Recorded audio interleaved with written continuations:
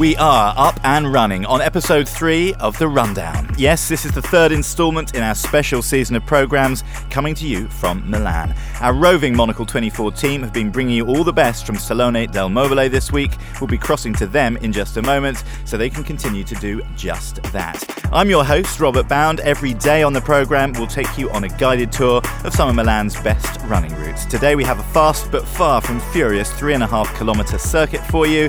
We'll be taking the occasional very well-earned breather en route to sample the culture and cuisine on offer, and we'll hear from some leading lights and design out around the fair and at Nike's space on Via Orobia. They'll all be chatting with the Rundown team. Adjust your sweatbands, turn your radio up, and follow me on The Rundown right here on Monocle 24.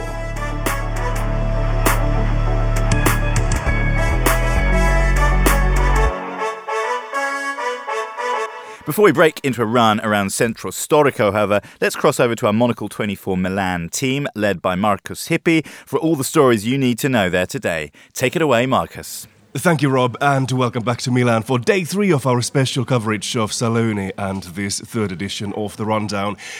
And here at Nike's exhibition space, I'm joined by Monocle's editor-in-chief Tyler Brulé. Welcome to the program. Thank you very much. So I assume you have recovered from that run now you had. Yeah, I've recovered from the run. I missed this other amazing thing which they did here, which was all with treadmills, which was quite remarkable. And sadly, I was unable to, of course, do the second run. But anyway, we had, of course, other people out managing and looking after it, which was good. Well, you've been here in Milan for a few days now. What would you pick as your favourite so far? What has got you excited? Well, we spent a bit of time out at the Fiera, of course, at the main exhibition site.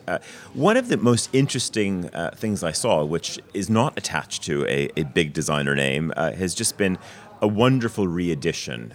So I was out visiting Molteni, and they have done the most exquisite chest of drawers. Now, Marcus, if you've ever tried to organize your socks and underwear, and maybe you do it in a beautiful finished fashion. Actually, I love it. It's quite relaxing sometimes. It is, actually. It's very therapeutic doing your socks and underwear.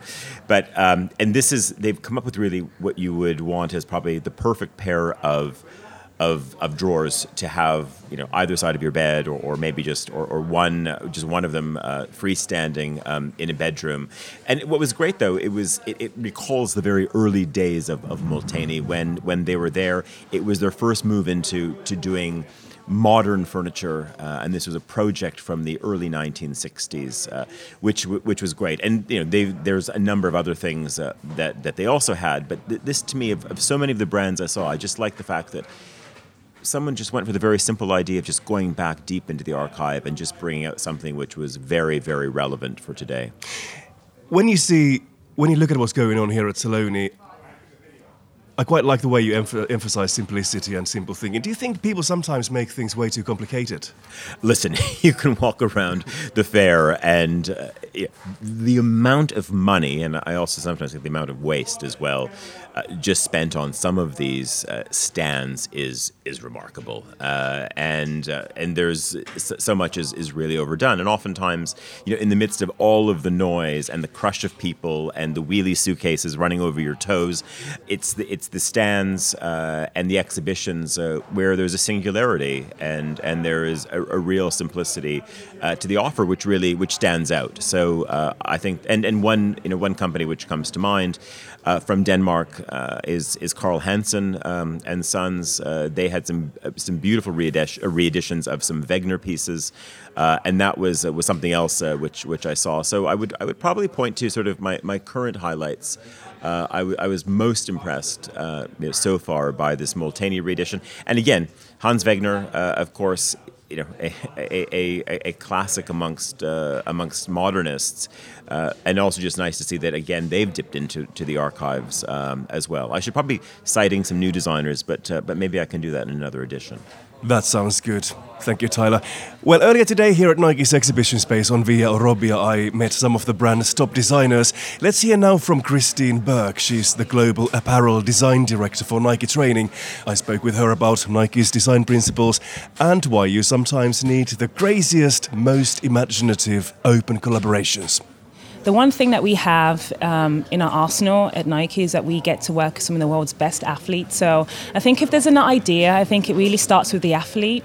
It's all about solving problems. So this idea about this exhibition is around pushing the boundaries with like form and function. So if we start there, I think the one thing we can do is, if we address that, I think that's the right way to go. If we work with the athletes, gain their insights, it's all about getting rid of distractions in order to help them to maximize their potential. And if we go through that lens, I think that really helps us at Nike to push the boundaries where it matters most. You referred to this Nike exhibition that's taking place here at Saloni. We are basically at the exhibition space. The Nature of Motion is the name, and Nike has invited 10 designers to explore the theme of the nature of motion. What we see over here, some of these ideas are quite abstract, and I could imagine that is also something you need when you think of the future of Nike and when you think of, future designs. These products you're working with, they don't need to be for next year. You probably have a longer time frame. Absolutely, and I think the key to that is, it's about experiences, it's about finding future learnings, and the beauty of bringing these artists together is that, through collaboration, we're actually going to learn a few things that we never learned before, and I think that's the power of... Can you specify what you would have learned from these collaborations here in Milan now? I mean the specifics, I can't get into specifics, but I think, take, Max Lamb, he's a great artist, take Greg Lynn. They're all about form and function, and I think even though we bring our own tools and our own insights, I think there's some really unique approaches that the designers take that could help progress our learning at Nike. And I think there's no right or wrong answer. I just think it's about the experiences that we gain from collaborating with those artists along the way. So it makes our learnings a lot more richer and it therefore deeper in the way that we can understand form and function from a different perspective. And it's also interesting that you are here at Saloni. One could easily think that a sports brand is quite far away from what normally happens at a furniture fair. That's true. I mean, and the thing is yes, it's about... It is about furniture, but I think what we wanted to do, it's about energy. I think it's about partnership, collaboration. It's about energy in terms of function and movement. But also what we wanted to do is be a bit more reverent and inject some energy of sport into this atmosphere of Milan. I think that's a really nice approach for us being, a sportswear company. And what kind of other plans do you have then? You are here at Saloni, but when you look at different kind of how to surprise the design audience. I mean, we're always full of surprises at Nike, but I think the thing is that we want to make sure that we leave a legacy here. And there's a lot of designers, a lot of students coming through, and we kind of want to share with them kind of our process. So what kind of legacy would you like to leave in Milan? I think it's all about, pushing the boundaries. It's about open collaboration. It doesn't matter where you come from. I think it doesn't matter what genre or field you're in or what kind of application or medium. But it's really around the power of collaboration and innovation. I think that's the thing that we want to leave. I think Nike were based on the company grounded in innovation. We want to make sure that we get that across in Milan. That was Christine Berg, Global Apparel Design Director for Nike Training. Now it's back to Robert Bound in the London studio. He's going to take you through today's running route. We're headed for Centro Storico and Giardini Pubblici.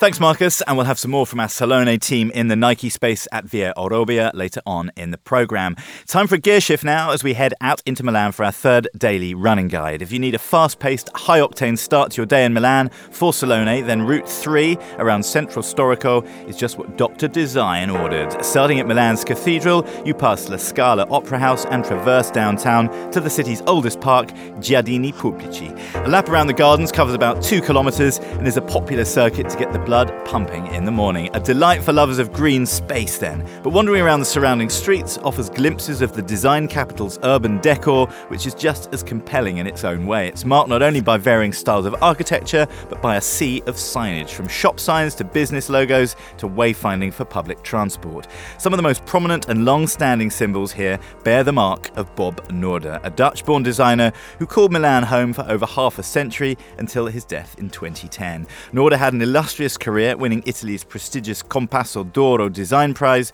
for his signage for the Milan subway system, something you'll spot on Route 3 when you pass the metro stations on the Red Line. Italian art director Mario Piazza was a curator on a recent book about Norda's work and legacy, so let's hear from him now. Bob Norda è da tutti riconosciuto un grandissimo. Bob Norda is recognized by everyone as a great Milanese graphic designer. The reality is that, like many other Milanese graphic designers who founded the Milanese school, he was in fact foreign. Bob was from the Netherlands, and he'd gone to a very serious, high-quality school with a setup like Bauhaus and De Stijl. Fascinated by the idea of going away from the Netherlands to look for a job, he was uncertain as to whether to go to the United States or to Milan, in the end choosing Milan. He arrived there and found himself in a community of foreign people who stayed in Milan because there indeed was a cultural liveliness in the city, propelled towards modernity, design and research. One of these meetings led to a very, very positive start to his career because he immediately became one of Pirelli's graphic consultants. Subito uno dei consulenti grafici della Pirelli. Per Norda la Pirelli è stato come dire l'avvio di questa grande esperienza. For Norda, Pirelli was the beginning of a great experience in Italy. Pirelli at the time made tires, like they still do now, but also many other things, everything connected to rubber, from sofas to mattresses to gloves for washing up. He did lots for them, but the one thing where there was consonance of vision was to work on the fact that the name of the company itself could become the element of the product that would be recognized. There are some posters where only Pirelli Faster is written, but the word Pirelli is calendared as if it were a tire. This work was done many times. For example, a black crown with Pirelli, Pirelli, Pirelli written inside it gave the impression of matter, of the physicality of the product. This thing of seeing the brand turn into an object, becoming the product that the consumer recognizes, was one of Norda's great intuitions. Letting us see the idea of movement, letting us see the image of the product, and at the same time saying, this is Pirelli. Del movimento, farci vedere l'immagine del prodotto, nello stesso tempo dire, questo è Pirelli. Nel libro lui, ad esempio, il libro di Bob. In Bob's book, he dedicates a great part to this experience because to him, apart from winning the Golden Compass, the Compasso d'Oro, it was a great opportunity and also an experimenting ground. He had this idea to allow all things thought up by architects to become a kind of line which guided the passenger, the user of the vehicle, from the city surface to the underground of the metro. This line was modular. It became the handrail, it became all signage. But mainly, Norda's very intelligent idea was to think that the flow of reading on vehicles creates difficulties in understanding what station you've arrived in, especially on the metro, which has a very high incidence of number of stations compared to a regular train. So his idea was to draw this continuous red line on the platform, a double level, one for usage information, entry and exit to the station, and the other to recognize a station, where the name would be repeated at intervals. This greatly helped usability on the metro. Questo favoriva tantissimo, no, l'uso del mezzo.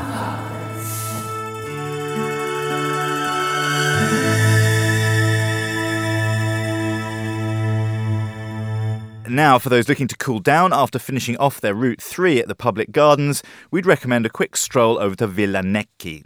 Tucked away in a quiet side street, the 1930s modernist villa is the work of Milanese architect Piero Portaluppi and was built for a local industrious family on a plot of green right in the middle of downtown. Today the house belongs to FAI, Italy's national trust, and is part of a network of house museums in the city where guided tours give visitors a glimpse into the chic lifestyle once enjoyed by the owners. Museum guide Elissa Perotti gives us a sneak peek into this remarkable Milanese residence. Welcome.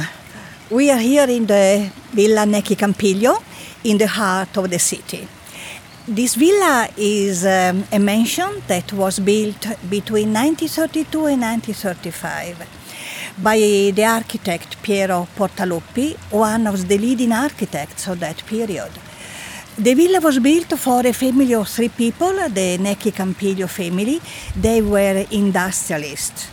This villa represents something that is rather unique because it has the characteristics of a very luxurious countryside villa, and you can hear the sound of the water because here in the garden we have a swimming pool.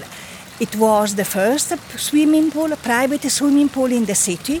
The water was heated and was recycled. And then in the back we have a tennis court. The villa is quite big. It is on 4 floors, and each floor is about 500 square meters, and represent a special style of architecture for private houses here in Milano. The style of Portaluppi, when Portaluppi built this villa, is very simple, without any architectural ornaments, but is very rich. The feeling is that we are in a very luxurious house. Also here on the second floor we have a beautiful original floors made up of walnut and white oak. The sound that you hear is the sound of the sliding doors that characterize the ground floor of this house. Most of them are in glass, so that the enormous rooms like the reception room, the library, and the veranda, they are visually connected even when the rooms are acoustically separated. The villa, even if it was built in the 30s, still nowadays has appeal on everybody. Looks very modern, still looks like a villa where everybody could live, and it has become an attraction for designers, architects. We get visitors from everywhere in the world, and it has become a legacy from Portaluppi and represents one of the most visited features in this city.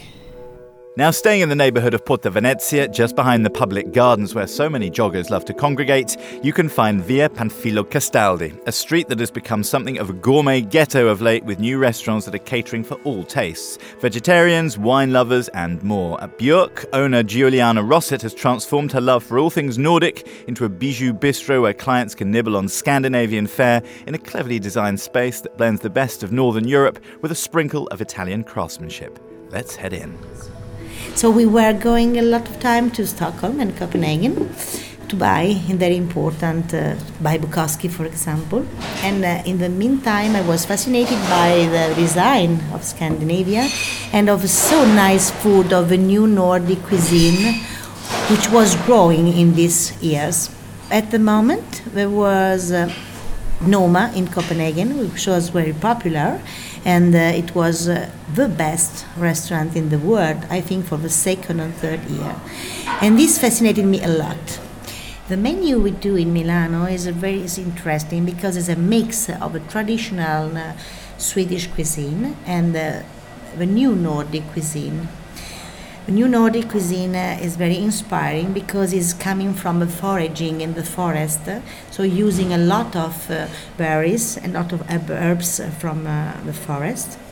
And we use also very nice technical, as we cure food, we smoke, we use low temperature vacuum cooking, and this is really very tasty, but in the meantime very healthy. From the classic and traditional, we have, of course, the gravlax eggs and the herrings, marinated herrings, and the Skagen toast, which are very classic and very tasty. But we also have a very nice plates with helk, tartare of reindeer, and very nice dessert, which are really very particular because the Nordic dessert have always a part of sweet and a part of salt, which is very interesting. And from the Danish tradition, we have really a very good quality of smørrebrød. Smørrebrød is a very nice open-faced sandwich from the Danish tradition. Smør is butter, brød is bread, and it's made with our own made bread and butter, with herrings, with salmon, with chicken, with many very nice tastes. We choose Milano to make Björk because Milano is a so important capital about design, and the people can appreciate this kind of so nice Nordic atmosphere when we can propose to. And that is Route 3 for you here on The Rundown. Let's recap. Route 3 is a short and sweet 3.5 kilometers. Early mornings are the best time to tackle this route, so don't hang about. the route highlight is as good for your cultural edification as it is for your muscles. Head up the 200-odd steps of the Duomo to the cathedral's rooftop for views of the Alps. Today's Nike Plus Run Club tip: get a boost at Mantra Raw. There's no life advice on offer, but their cold-pressed juices will certainly inspire you onto greater things. And to run further, leave the gardens and take Via Fate Bene Fratelli, which runs next to the San Marco Church and leads to Parco Sempione.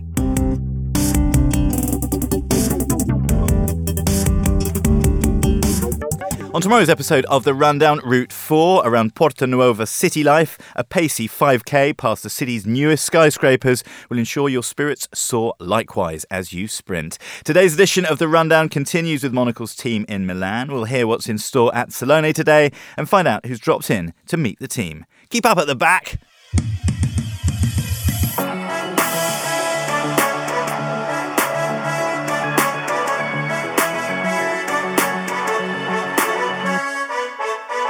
You're on The Rundown here on Monocle 24 with me, Robert Bound. It's a quick pause for a lace tie and a fresh singlet from me now. A man who excels at sports, practically perspiration-free, whatever garment he's wearing. That's Marcus Hippie. Let's rejoin him now.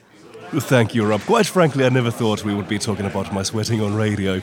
Anyhow, one of the designers Nike has collaborated here at their exhibition is London-based Italian designer Martino Gampa.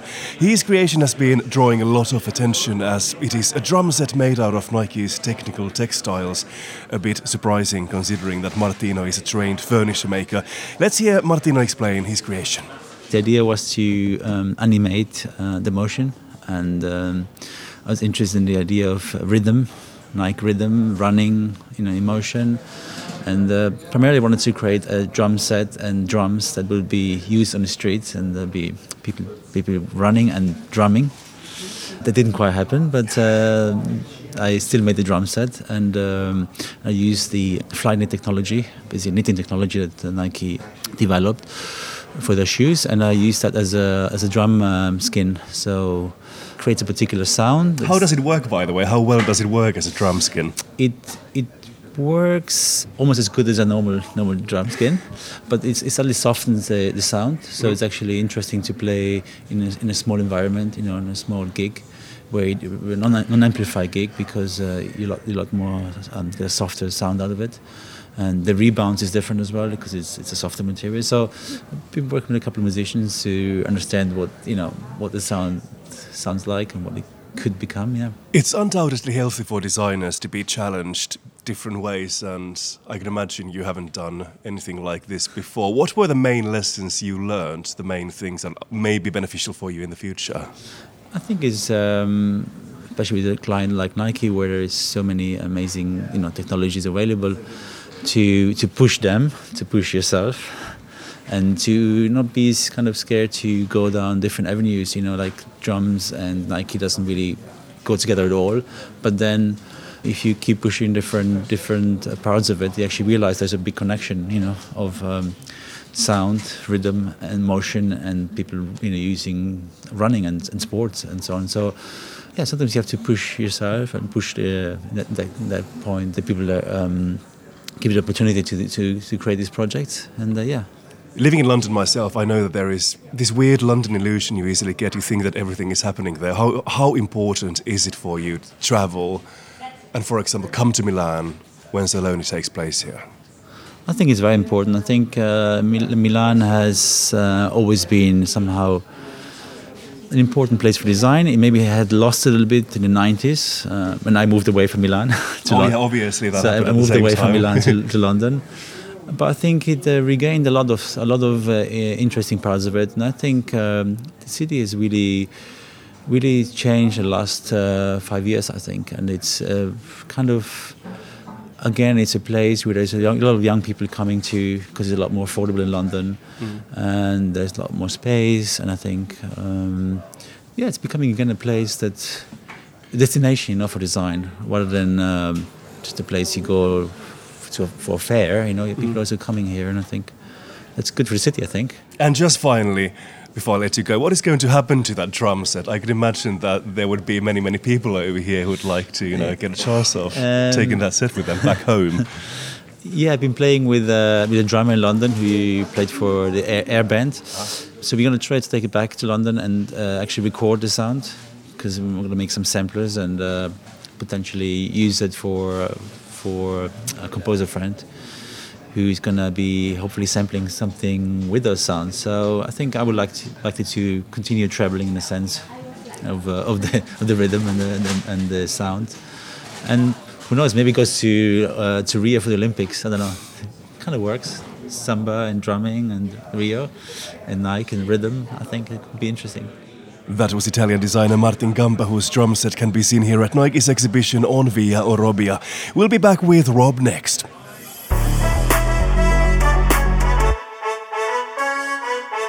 We're racing to the end of today's show at world record pace. So before we pose garlanded alongside the clock, there's just time to ruminate and reflect on the best in design. We're running through some timeless design picks from Monocle's editors on the programme. Today it's the turn of Monocle's design and edits editor Josh Fennett, who talks tools, little books that sum up all that is good about design.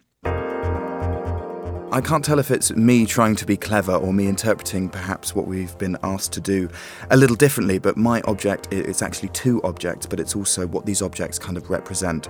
So they're two very small paperback-style books, both named Tools, with a capital L and a capital T. They're these kind of zany little offshoots of a magazine called Huge, which is a Tokyo-based publication about which, I'll be honest, I know very, very little. They come out once a year, and basically one of them is Tools 2012 and one of them is Tools 2011. They're each about 300 objects, and just to give listeners a sense of the range of what's inside, it's everything from portable radios to axes to coffee drippers to radiometers to dog leads to birdhouses, telescopes, flower planters. And these little annuals are bizarre. They're the kind of tools which only a specialist would actually need. And there's something beautiful in amassing all of that acquired wisdom about what good product design is. You know, a pen pot is a pen pot is a pen pot, but actually you really want it on your desk because it means something to you, because it feels a certain way, because it's the right height, it's the right depth, it's the right weight. And for their zaniness, I really appreciate them, both as a feat of editorial design, a feat of research, but also maybe in their telling, they tell us something about design itself and what good design is.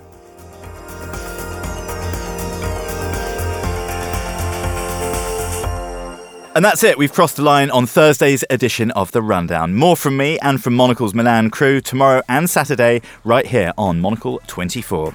Tomorrow I'll be guiding you around the fourth of our city running routes, and we'll be hearing from a man who knows design, publishing, architecture and Milanese city governance inside out. That's Stefano Boeri. Today's show was produced by Tom Edwards and Toby Hammond, who's also running the OB desk and doing the editing as well. Busy man. Special thanks to Marcus Hippie, of course, and to Monocle's correspondent in Milan, Ivan Carvalho. I've been Robert Bounds. Thank you very much for tuning in, and happy running.